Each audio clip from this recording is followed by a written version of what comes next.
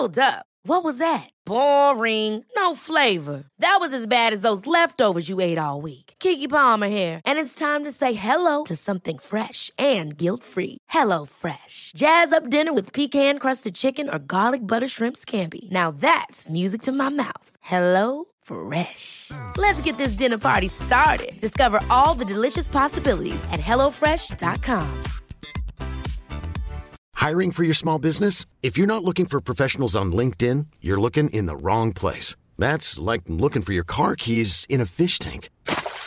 LinkedIn helps you hire professionals you can't find anywhere else, even those who aren't actively searching for a new job but might be open to the perfect role. In a given month, over 70% of LinkedIn users don't even visit other leading job sites. So start looking in the right place. With LinkedIn, you can hire professionals like a professional. Post your free job on linkedin.com/people today.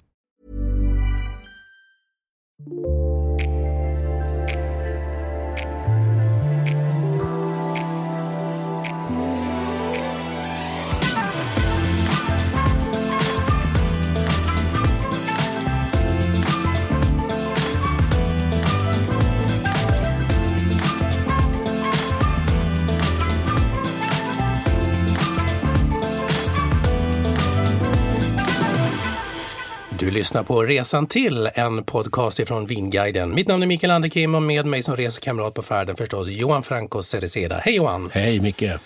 Jaha du, är du redo för en resa i vinvärlden igen? Ja det är jag, det ska bli jättekul idag. Extra kul. Känns lite grann som att vi kanske rör oss mot dina hemtrakter. Ja, det blir ju så ibland. Ja. Och då är det ju som sagt väldigt, väldigt roligt. Jag tänkte vi skulle förflytta oss och lyssnarna till, Spanien. Mm. Och när vi pratar Spanien och nationaldryck så kanske man börjar tänka på Rioja direkt då. Men vi ska faktiskt få lite mer bubblor i glaset, eller hur? Det ska vi, äntligen. Cava. Hur är ditt förhållande till Cava? Tvetydigt måste jag säga. I ärlighetens namn så har jag väl inte varit jätteförtjust i Cava som den Cavan har presenterats i Sverige i alla fall. Den här bordscavan är lite enklare. Jag har ju tyckt att det finns bättre alternativ och så vidare. Men det är egentligen på sistone, de senaste åren här, som jag börjat upptäcka Cava ordentligt. Så att det är inte helt okomplicerat det här. Nej, jag ser att du inte riktigt har bestämt dig. Nej. Men jag tycker ju att det har sin poäng och jag tycker ju numera att det finns bra grejer. Det finns väldigt bra grejer. Visst är det så. Resan till i den här podden så ska vi nämligen också blicka tillbaka till våran resa som vi gjorde ner till Spanien och till området utanför Barcelona, Penedès de Cava. Vi vart ju faktiskt nedbjudna och fick förmånen att doppa tårna i det som är en ny klassificering inom Cava.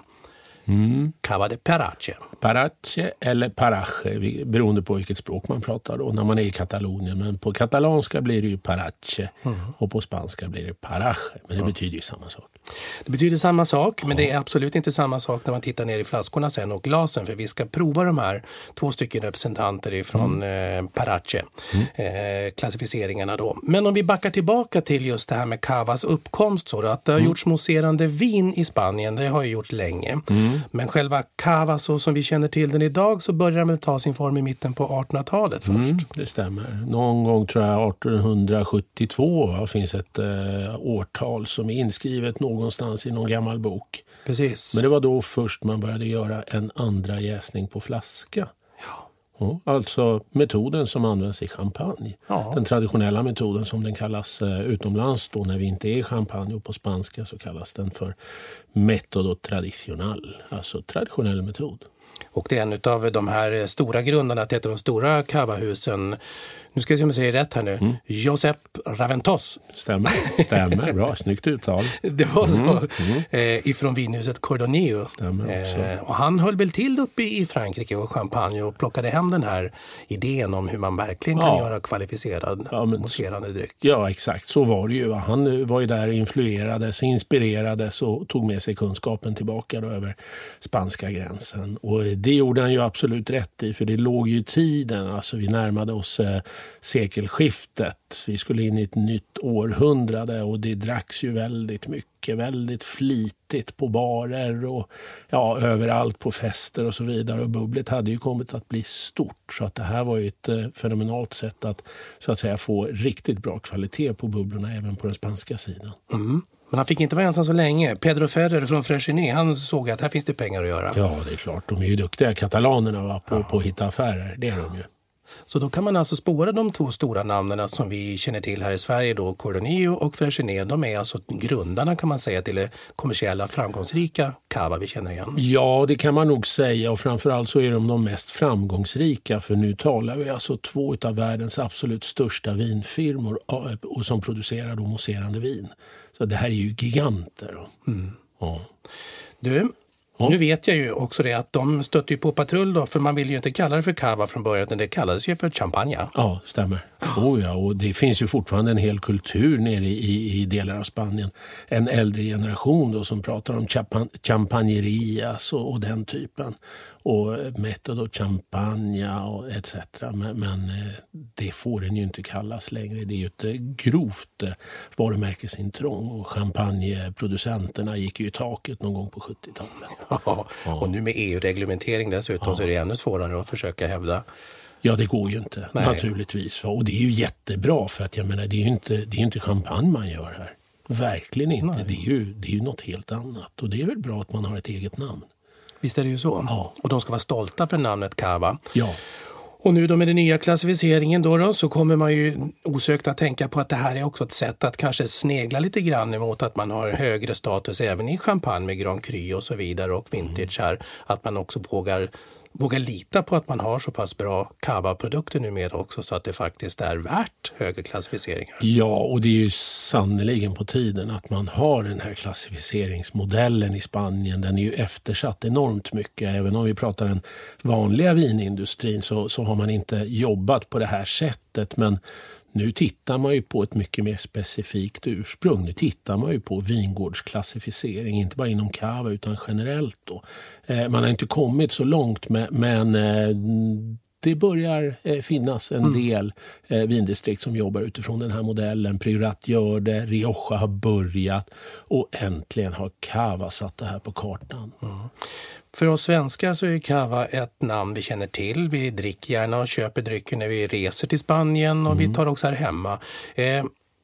Ändå är det väl ändå som så att prislappen på Cava är lite missvisande för kvaliteten. Eller hur ska jag säga, tvärtom kanske, att kvaliteten är så pass hög så att man nöjer sig med de ingångskavor som finns. Ja, och det här är faktiskt ett problem på sätt och vis för Cava-industrin, därför att man är sin egen största konkurrent, brukar man säga. Det är ju att när man gör ett lite bättre Cava och ska ta lite mer betalt för den, vilket man naturligtvis borde, så konkurrerar man med sin egen bordskava som är prissatt väldigt lågt då i förhållande till kvalitet.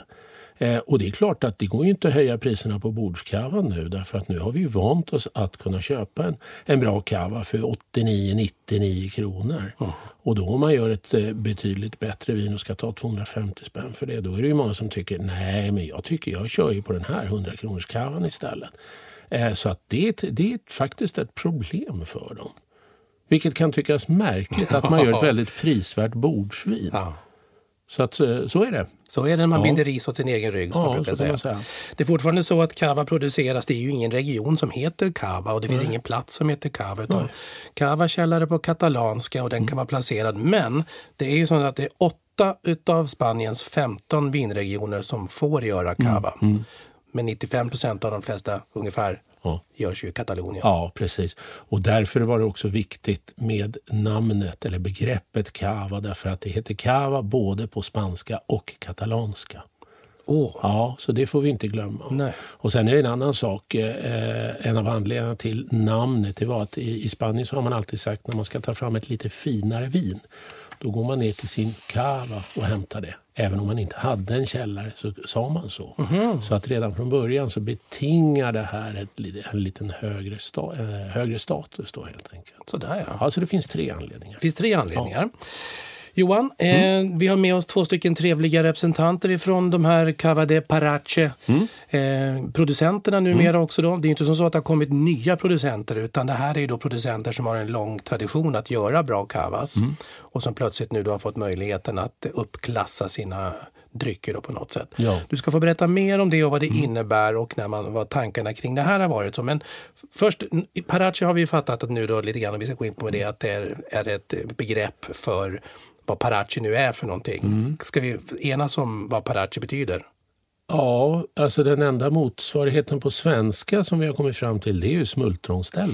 Ja, exakt. Ja, men det betyder ju alltså ett väldigt mycket bättre ställe för odling av vindruvor. Det är ju det är det man utgår ifrån naturligtvis. Så att ni får tänka på det när ni lyssnar på det här med att smultronställe är ett ställe som man verkligen känner att det har det lilla extra på något sätt. Precis. Och då pratar man om just, det kan vara bara en enskild liten plätt med rankor, men det kan också vara en liten större plätt som sagt också då. Jag är så nyfiken på vad vi har i flaskorna. Ska vi inte börja med att hälla upp någonting utav så kan vi börja mer berätta vad det innebär att få en sån här klassificering så också då. Precis, det första vinet vi har här, det är från Gramona, biodynamisk producent i trakterna kring Sant Sadurní d'Anoia, som då är så att säga huvudstaden för cava-produktionen, även om man då får göra cava runt om i hela Spanien som du sa.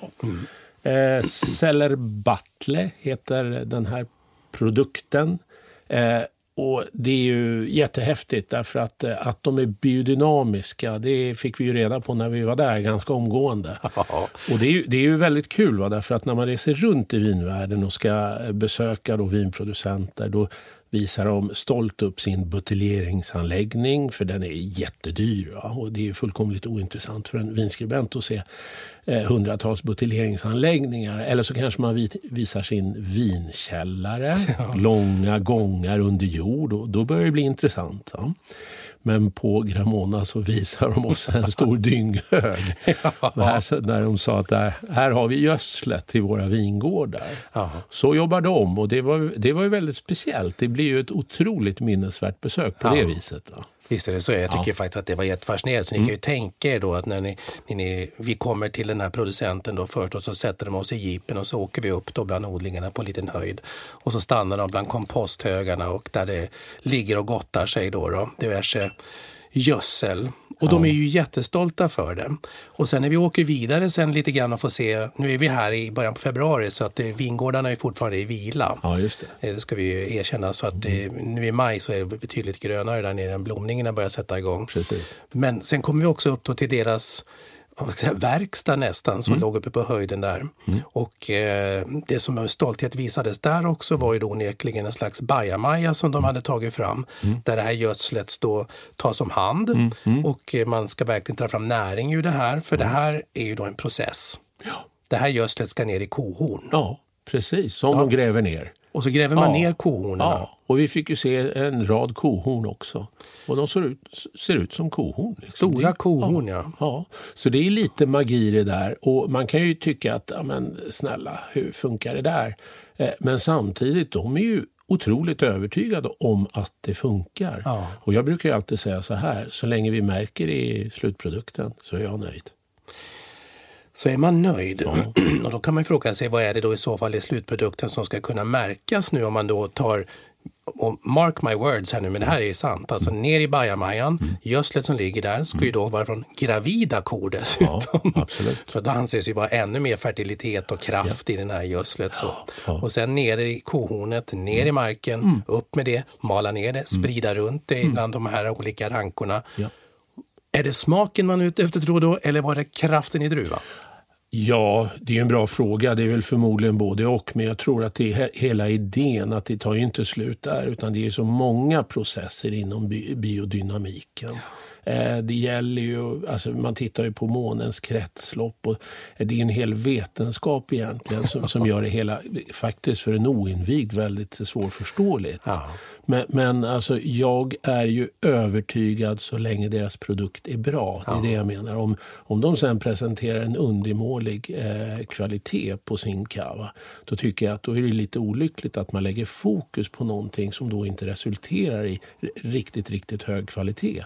Men som som i Gramonas fall så leder ju deras vision, alltså det är en väldigt djup vision det här för dem, det leder ju till kvalitetsprodukter av extremt hög rang. Och det är ju jättehäftigt. Då lägger jag mig platt och tycker jag, varsågod, det här är jättespännande. Ja, precis. Gör vad ni vill.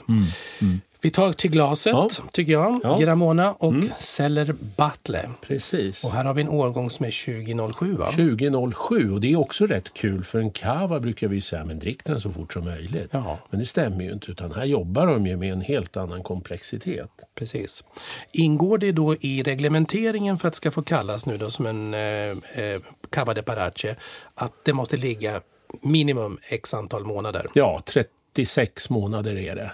Men många jobbar ju med betydligt längre tid på jästfällning. Så att här kan vi ju prata om uppemot 10 år eller någonting. Jag vet inte exakt hur länge den här har legat. Men... Det kan jag berätta. Ja, det kan du berätta. Ja. När du sniffar och snurrar. Ja. Jag tänker jag säger det när du har fått känna hur pass mycket mognadstoner eller utvecklade toner den har. Alltså, den här doften, det är ju... Det roliga är, tycker jag, det är att man känner att det är Cava, men det är så jäkla mycket mer. Ja. Det är en enormt häftig doft.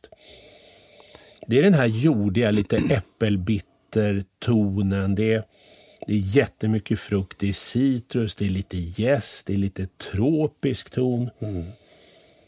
Det är lite mineral, lite blyerts, lite bly. Det är så aromatiskt det här. Det är jättearomatiskt. Och det är parfymerat. Ja. Men inte koskit. Nej, och inte övermoget. Inte sådär överdrivet oxidativt. Det finns en liten mogen äppelton i det också. Men det gör ju bara att komplexiteten blir ännu lite större. Visst gör det. Jag tycker, och citrustonen som finns också känner man, jag kan tänka mig när temperaturen stiger en skvätt också, att det går mot kanderad citrus i det här också. Ja, smaken är också otroligt vital. Alltså det är mycket, mycket bra fruktsyrlig karaktär. Och vilken krämig mousse. Ja. Känner du det? Ja, och det är nötigt och det är smörigt och det är äppeltoner. Det är lång eftersmak och det är den här syran som inte ger med sig. Och det här är 07, alltså det är ju 11 år. Det är jättehäftigt. Ja. För det här, då kan man ju prata om, man brukar säga att Cava görs inte för att det ska lagras, någon långliggare inte. Nej. Men i det här fallet så har den ju legat länge redan på jästen. Precis, och den är alltså degorgerad då, så att man har skjutit ut den här jästfällningen 2018. Så den är ju nyligen degorgerad. Så att den har ju legat på jästfällning sedan 07. 120 månader kan jag säga. Ja, exakt. Du ser. 120, det är 10 år det. Ja, 120 månader har legat. Ja, och det är klart det blir en bra produkt av det. Man har bra råvaror att jobba med när man jobbar med de här. Så att det finns en anledning till att man har en ny klassificeringsmodell, helt klart. Och just i det här fallet då, Gramona Celler Battle 2007, så kan vi skvallra att den här odlingen då, den har ett eget namn där det kommer ifrån. Det är det som är så kul då när vi säger att det är vingårdscavas. Ja, så här kan man ju också få en egen identitet vart den kommer ifrån också. Ja. Här vet man att druvorna och rankerna har växt just på den här plätten som har fått namnen Fonte Jui. Just det. Till exempel. Ja, till exempel. Det heter ju så. Den heter så, ja. Det gör det. Solera-system. Ja, det är lite också kul. Alltså Solera, att man har flera olika årgångar som man blandar så att säga. Och det kan man känna lite i Gramona. Det finns en hustypiskhet här. Det upptäckte vi också när vi var där och fick prova flera av deras produkter. Att man känner en liten, som jag var inne på tidigare också, oxidativ karaktär. För det blir ju det när man jobbar med flera olika årgångar och de kommer i kontakt med luft och så vidare. Ja. Kan man känna lite sådär äppelskrutt, men den typen av mogen äppelkaraktär. Det blir lite brunt på köttet. Ja, precis. Som ger ju liv då, ger ju den här komplexiteten till vinet. Jättekul. Koncentrerat. Det är koncentration i det här vinet också. Det har ju att göra med att skörduttaget är betydligt lägre än normala cavor så att säga. Och att man använder sig då utav äldre stockar. Och det är ett av kriterierna för att man ska få Parache eller Parache-klassificering. Det ska vara gamla stockar. Just det, minst 10 år gamla. Minst 10 år, men i nästan alla förekommande fall så är det ju betydligt längre tid som de har suttit i marken. Ja, så det finns ett antal olika kriterier, precis som du är inne på här nu, med allt ifrån stockarna till att den här lilla plätten måste också vara godkänd. Så. Det sitter ett vinråd i Consejo Regulador, så man måste ju ansöka om det här. Och där går man ju noggrant igenom och provsmaka, och där måste uppgraderas varje år, va? Ja, det stämmer. Så att man kan inte bara fått en klassificering och sen så är man nöjd med det. Nej, exakt. Utan de tittar på det, de bedömer sensoriskt och naturligtvis också så gör de kemiska analyser på vinerna varje ny årgång. För det måste också vara årgångsbetecknat. Precis. Ja. Hur är det med druvorna där? Är det för de 3 klassiska druvorna, Parellada och Charello och Macabeo, finns ju mera förstås. Ja, och det är väl lite underförstått att man bör helst jobba med dem, och det kanske blir lite lättare att få klassificeringen på sin vingård om man jobbar med dem. Men det finns andra druvor också. Det vet vi att Codornillo till exempel jobbar delvis med andra druvor. Just det. Så att där finns en flexibilitet, och jag tycker nog att det är ganska intressant att de släpper där, att de inte är så hårdnackat fundamentalistiska, att de säger bara de lokala druvsorterna, utan även då lite influenser av Pinot Noir och Chardonnay till exempel. Precis. Ja. Men det måste vara en årgångskava, den måste bli årgångsbetecknad också, så det är viktigt att tänka på. Och den får bara produceras i brott. Det får inte gå upp på några demisec eller säck eller säckor. Nej, utan det är torr cava vi pratar om. Jajamän. Ja. Men grejen är ju här, tycker jag, det är att Cava har ju haft en tuff tid. De konkurrerar nu med flera bubbelviner från olika delar av världen, inte minst Prosecco från Italien som har skjutit i höjden verkligen. Och då har man väl tagit ett strategiskt beslut att vad de kan göra, det är att titta på kvaliteten. De har ju alltid jobbat med volym faktiskt, för det ska vi ju vara ärliga med. Cava har varit ett volymbaserat vin. Men nu så tänker de så här att vi måste ta en annan riktning. Och då har de ju kikat just på kvalitet och vad kan man göra. Och sen så har de ju då det andra, och det är också egentligen en ganska ny historia. Den andra idén, och det är att de ska inte göra något som kan liknas vid en champagne. Utan de ska göra en cava, för det är det de kan. A lot can happen in 3 years, like a chatbot may be your new best friend. But what won't change? Needing health insurance. United Healthcare Tri-Term Medical Plans, underwritten by Golden Rule Insurance Company, offer flexible, budget-friendly coverage that lasts nearly 3 years in some states. Learn more at uh1.com. There's never been a faster or easier way to start your weight loss journey than with PlushCare. PlushCare accepts most insurance plans and gives you online access to board-certified physicians who can prescribe FDA-approved weight loss medications like Wegovy and Zepbound for those who qualify. Take charge of your health and speak with a board-certified physician about a weight loss plan that's right for you. Get started today at plushcare.com/weightloss. That's plushcare.com/weightloss. plushcare.com/weightloss. Hold up. What was that? Boring. No flavor. That was as bad as those leftovers you ate all week. Keke Palmer here, and it's time to say hello to something fresh and guilt-free. Hello Fresh. Jazz up dinner with pecan-crusted chicken or garlic butter shrimp scampi. Now that's music to my mouth. Hello Fresh. Let's get this dinner party started. Discover all the delicious possibilities at hellofresh.com. Och jag vet hur det var för 15 år sedan när man reste runt i nordöstra Spanien. Då ville de gärna höra att man sa att det här påminner ju faktiskt om en champagne. Ja. Det var ett gott betyg. Ja. Idag är det ju verkligen inte det.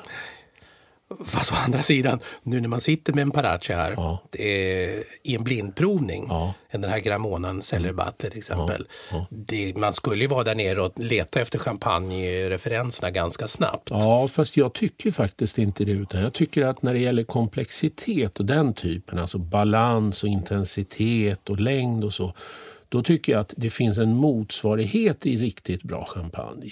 Men det är ändå 2 väldigt särskiljande produkter det här. Jag skulle inte vid en blindprovning ta det här som en champagne. Nej, men det är du det. Ja, men jag tror... Jag tänker en normal konsument. Ja. För att den är så pass utvecklad och en annan komplexitet, tänker jag. Ja, jag tror snarare att man då skulle bli förvånad över att oj, vad bra det här vinet var. Det måste ju vara en champagne. Utan att man egentligen tycker att det påminner om champagne. Ja, just det. Ja. Mer så. Jag tror faktiskt det. Nej, men det är ju helt rätt. Det köper vi. Du, i det här fallet med Gramona nu då. Hur tar svenskarna emot det här? Vi som nu är vana med Cava i en viss stil. Ja, det blir ju jättespännande. Det vet vi ju inte riktigt. För den här finns ju på svenska marknaden. Den här finns. Jag vet inte hur det ser ut när det kommer till försäljning och så. Men jag tror att det här kommer ta en liten tid. Att vi ska förstå att Cava gör den här typen av vin också. Så att jag hoppas ju bara att man tar till sig det här och ser det här som ett komplement till riktigt bra bubbel från både norra Frankrike eller norra Italien i form av Franciacorta och så vidare. Och att man liksom istället då kanske någon gång ibland åtminstone börjar växla över och köper en Cava de Parache för att se, är det här något motsvarande, funkar det här för mig och så vidare. Jag tror att det ligger väldigt mycket i att utbilda nu, att informera och så vidare om att det här är en helt annan klassificering, en helt annan klass av Cava. Ja. De är 12 stycken olika producenter idag, producenthus, Cava-producenter som har fått den här klassificeringen. Så. Vi besökte 7 olika. Och det roliga med det var ju också att alla hade sin egen identitet, även om den gemensamma nämnaren var Cava. Ja. Det var jättespännande. Gramona var ju ett lysande exempel på hur de sticker ut med sin extrema hustypiska stil, som är jättespännande. Vi gjorde ju en jätterolig provning tycker jag på Freshnäs lilla exklusiva vinegendom, Kansala. Just det. Där de jobbar då väldigt traditionellt med en traditionell champagnepress bland annat. Och där fick vi ju då en liten vertikal i just det här vingårdsvinet då, där vi gick tillbaks i tiden. Och jag vet att det var så oerhört noterbart tycker jag att den första årgången som jag tror var 2003 eller någonting, där någonstans. Det påminner ju väldigt mycket om en champagne med lite oxidativ karaktär, briochebrödighet, rostade toner och så vidare. Vinet efter som kom året efter, där hittade du champagnetoner men de var inte så markerade. Nej. Och sen det tredje vinet som var ytterligare någon årgång efter det, då började du känna helt andra egenskaper som var jättespännande. Och sen det fjärde vinet då, som var det första vinet tror jag att få just den här klassificeringen. 2007 kan det ha varit. Ja. Där kände du att oj, vilken resa de har gjort. Därför att nu var det inte ett dugg champagne. Nu var det något helt eget. Alldeles unikt. Som bara de kan göra. Och det är ju urhäftigt alltså. På den korta tiden, på de 4 eller 5 åren, så har de då liksom gjort den här fantastiska resan från att vara en copycat champagne till något helt unikt vin. Och jag tycker det är, alltså, det är häftigt. Det är riktigt, riktigt kul. Ja, vilket också visar att både vinmakarna och producenterna och alla inblandade i det här tar ju det här på allvar med att få den här Parache-klassificeringen och statusen att fungera också. Oh ja. Och här är ju vinmyndigheterna smarta och de ska ju all heder åt det de har gjort. Därför att vad de har gjort nu, det är att de utmanar ju producenterna att göra en så bra Cava som bara går. Och det är också, det är kul, det är lite en framgångssaga när det gäller kvalitet. Sen vet vi ju inte hur det tas emot och som du frågade tidigare, hur folk kanske tycker att nej men herregud, jag kan ju inte betala 400-500 spänn för en Cava. Jag köper en champagne istället. Så är det ju, det kanske vi får räkna med de första åren, men det är därför vi sitter här och berättar om det här nu också. Lite för att, så, förlåt, det här är ju också en fingervisning om att här våga lyft blicken mot någonting annat. För att det är en jättestor, häftig vinupplevelse som inte är den andra lik. Och just när det gäller Cava. Nu är det ju maj månad när vi sänder det här första gången så Cava är ju ett tema för oss här på Vinguiden. Och ni som funderar nu, men vad är det de dricker och hur ser det ut det där? Kan man läsa om det? Ja, det kan ni. Följ på våran sida här nu också sen så kommer ni få både länkar till de här Cavorna med flaskbilder och artikelnummer. För som sagt, Gramonas Celebatle som vi har provat, den finns ju att köpa här i Sverige också. Jag tror den går på 600 kronor eller något sånt där. Kan det vara värt? Ja, det är det ju. Eller absolut. det är värt. Ja, det är värt. Det är värt. Ja, absolut. Men du Johan, vi ska ta en annan bjässe här också då. Ja, kul. För att vi besökte ju inte bara Gramona. Vi besökte Recaredo också som är ett jättespännande, som jobbar också på sitt speciella sätt med sin identitet på Cava. Ja, de gör ju väldigt torra kavor, väldigt exklusiva kavor och man brukar väl säga att det här är typiska sommelierkavor eller Typ någonting sånt. Kännarkavor kanske man ska säga. Men det är jättebra, en fantastisk producent tycker jag. Jobbar som sagt exklusivt, väldigt selektivt på många sätt och vis. Torra.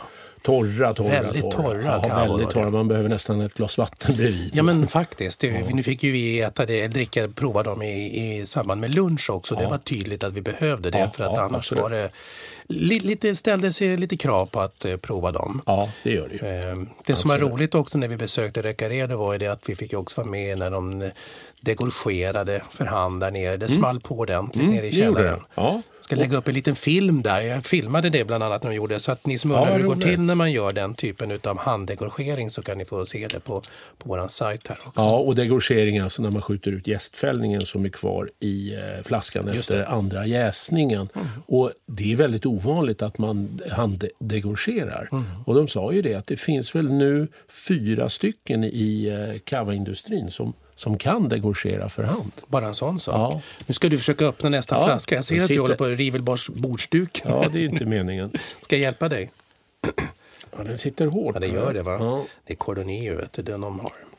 Vi tar det vid bordet så här får vi se hur det fungerar. Precis. Nej, men vi besökte Recaredo också. Sen var vi ju då hos Juvé Camps. Ja, du ser, den sitter hårt. Alltså den här sitter hårt.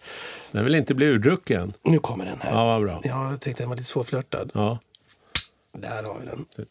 Titta ja. Och så kommer den här lilla härliga krutröken. Alltså det blir som en liten slöja som uppenbar. Det är anden i flaskan som presenterar sig.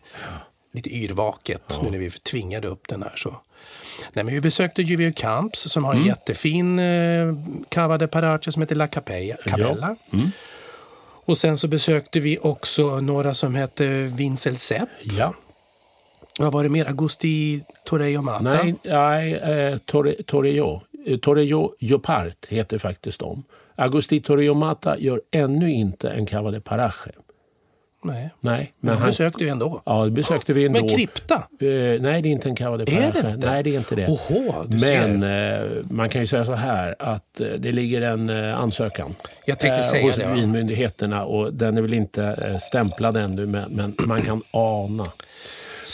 Men grejen är också, det tycker jag är väldigt kul, att det är inte givet att de stora Cava-firmorna får Parache-status för sina vingårdar per automatik. Nej. Utan de går igenom de här vingårdarna och ett av kriterierna är ju att man ska ha producerat en vingårdskava i många år så att man kan följa kvaliteten retroaktivt så att säga. Och det tittar ju vinmyndigheterna på. Just det. Ja, och det är viktigt. Va? Men då kan man ju förstå att en Cava som krypta just från Augusti Torrejo, den ligger ju ganska bra till. Ja. Så är det ju förstås. Men det är kvalitet som avgör, det är inte vinfirmans storlek och bidrag till regionens ekonomi som fäller avgörande.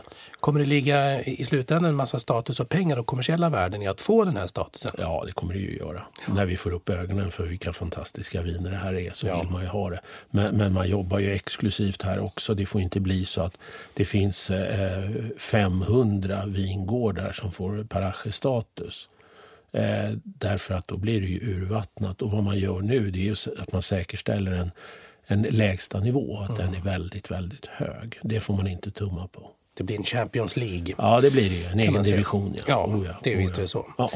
Jag vet att när vi tittade lite grann innan vi skulle åka iväg på den här så hade vi önskemål om vilka vi ville besöka. Och då fick vi också för oss lite grann att men det är spännande med de små, lite mer kanske lite mindre bolagen då. Men vad kan de stora kommersiella bjässarna göra som just Freixenet och Cordonio? Och nu valde vi att besöka dem båda två, men med facit i hand så blev vi väldigt överraskade. Ja, absolut. och där får vi för att vi springer omkring med fördomar och tänker att volym är aldrig bra.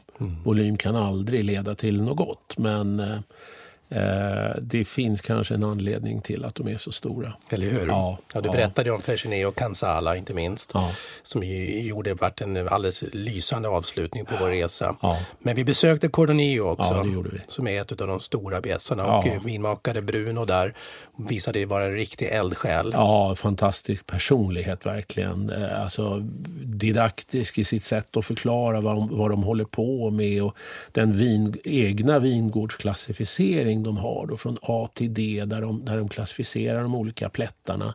De har ju rätt många tusen hektar vinodlingsmark då, men de följde ett rigoröst system där bara ett fåtal vingårdar hade då A-klassen och så håller de på sådär. Jag tänkte säga vad det som står på eller på flaskan, men det var Ars Collecta, det var någonting annat. Ja, det är någonting annat.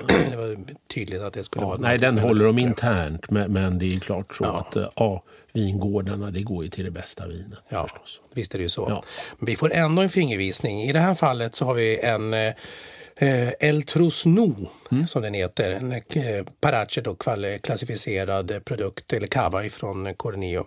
Här är det 100% Pinot Noir. Ja, det är det. Och det är ett vitt vin. Inga konstigheter. Nej. Man skulle ju kunna skriva ut Blanc de Noir på etiketten, men det gör man inte. Nej. Vad som är kul här, det är ju att det är... vad kallas det? Att det är ett visst antal och att de skriver ut vilken flaska det här är på etiketten. Numrerat. Ja. Tack för det. Det här är en 2009 då, så att vi är återigen 10 år tillbaka i tiden. Ja. Och för att få det lite mer personlig så är det flaska 1141 utav 1200. 1200 flaskor gör de av det här, så att det här är ju unikt. Då.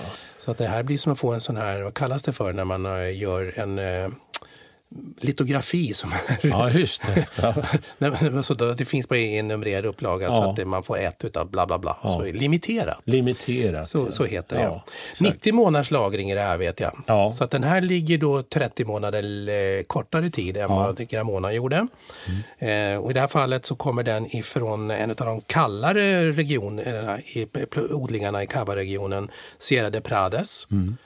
Och nu vet jag att det finns en jordmån här som heter Licorella som även finns här då bevisligen. Som ska göra sig avtryck i den här. Det snappade jag upp när han satt där. Ja, det säger han. Och Licorella är ju den jordmånen som man har i priorat som ger viner med väldigt hög grad av mineralkaraktär.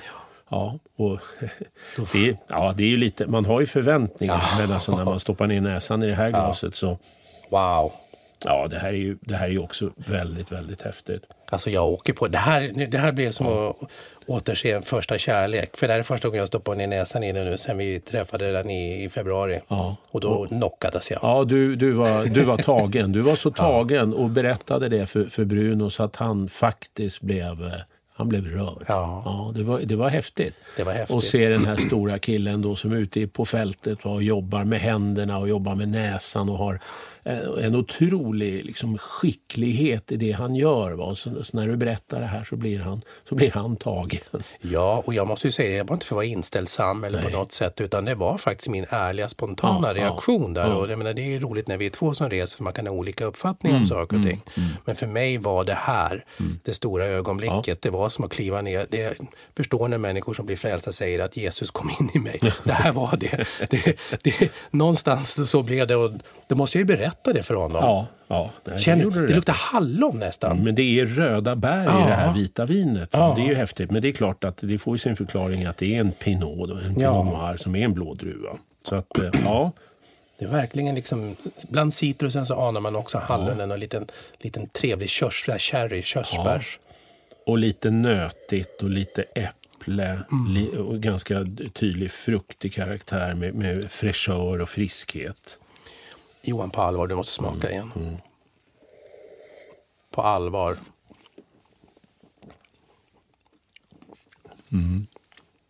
Nej, det här skulle jag nog vilja säga är kanske Spaniens bästa bubbelvin.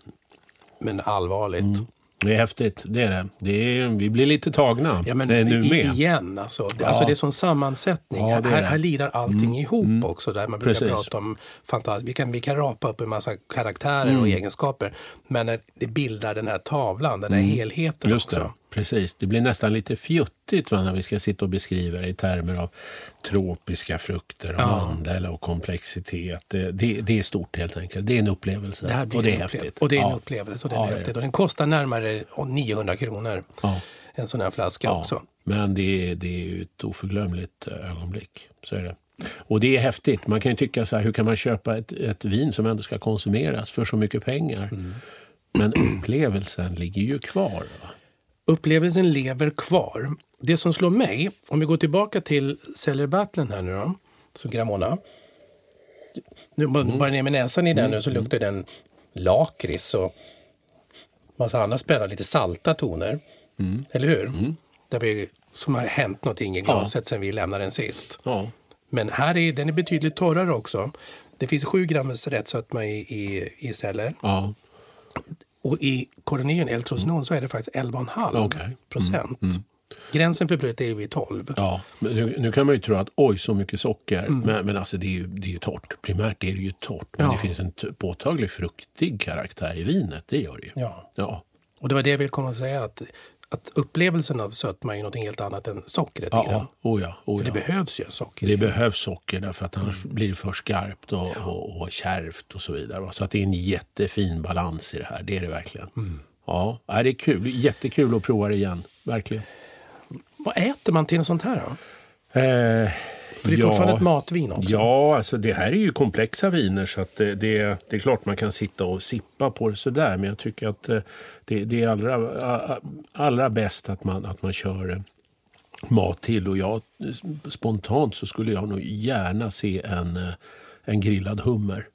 Jag skulle lägga en hummer på grillen kort och sen skulle jag bara ha lite citron på. Det skulle vara fantastiskt. Enkla rätter. Ja, bra råvara primärt. Ja. Jag kan tänka mig i båda fall också, just på tal om enkla rätter. Gör någon carpaccio med allt ifrån, det kan vara på kalv, det kan vara på sushi, det kan vara på sashimi. Det kan, och så jag tror till och med att en sån här som Cordonnier El Trosnon, det finns en liten lätt rökt ton också nu när temperaturen har stigit. Ja, det är den minerala karaktären, absolut. Och då kan man ju tänka sig kanske att man har lite lätt rökt lax kanske eller sånt. Ja, det skulle funka. Jag brukar ju alltid ta som reserv pata negra. Sådär ja. Ja, skulle funka jättebra. Bra reserv. Ja, det är en ganska bra reserv. Den brukar gå åt den också, den reserven. Johan, resan lider mot sitt slut, även om vi kan fortsätta länge som helst. Men att resa till Cava innebär som sagt, man reser inte till en plats utan man reser till en känsla kan man väl säga. Ja. Men det är förstås en regional destination i slutändan också. Enklast att ta sig dit? Ja, non-stop-flyget till Barcelona och sen tar det ungefär en timme att ta sig ut i vingården. Man kan till och med åka tåg ut till vingården där. Faktiskt. Och det är rätt häftigt. Alltså från centrala Barcelona kan man ta tåget ut till vingården. Ja. Jag menar, bara det är ju en rätt skön tillvaro. Och faktiskt kan man säga att just i Cordonniers fall och Fersinet så går det bussar. De har ju egna bussar på tal om att man är en stor producent. Man är mån om att turisterna kommer.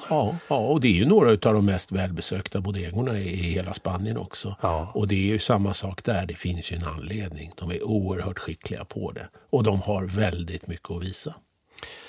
Så Cava de Parache.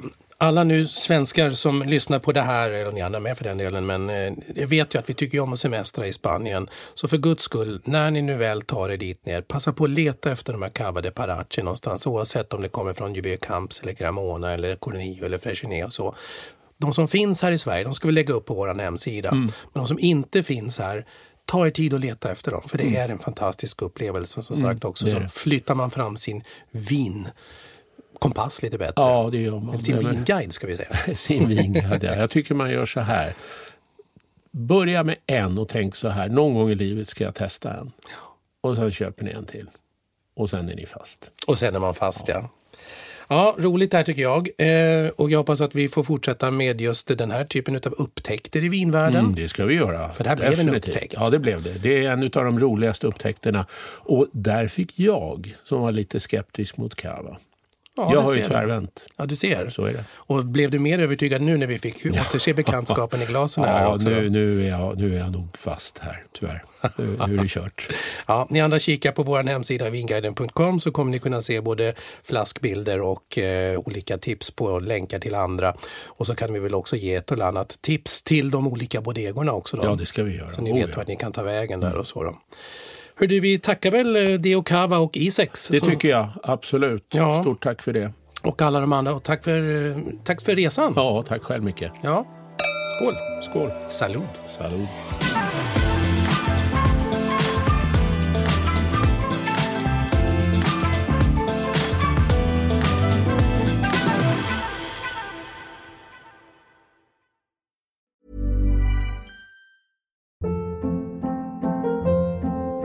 Hold up. What was that? Boring. No flavor. That was as bad as those leftovers you ate all week. Keke Palmer here, and it's time to say hello to something fresh and guilt-free. Hello Fresh. Jazz up dinner with pecan-crusted chicken or garlic butter shrimp scampi. Now that's music to my mouth. Hello Fresh. Let's get this dinner party started. Discover all the delicious possibilities at hellofresh.com.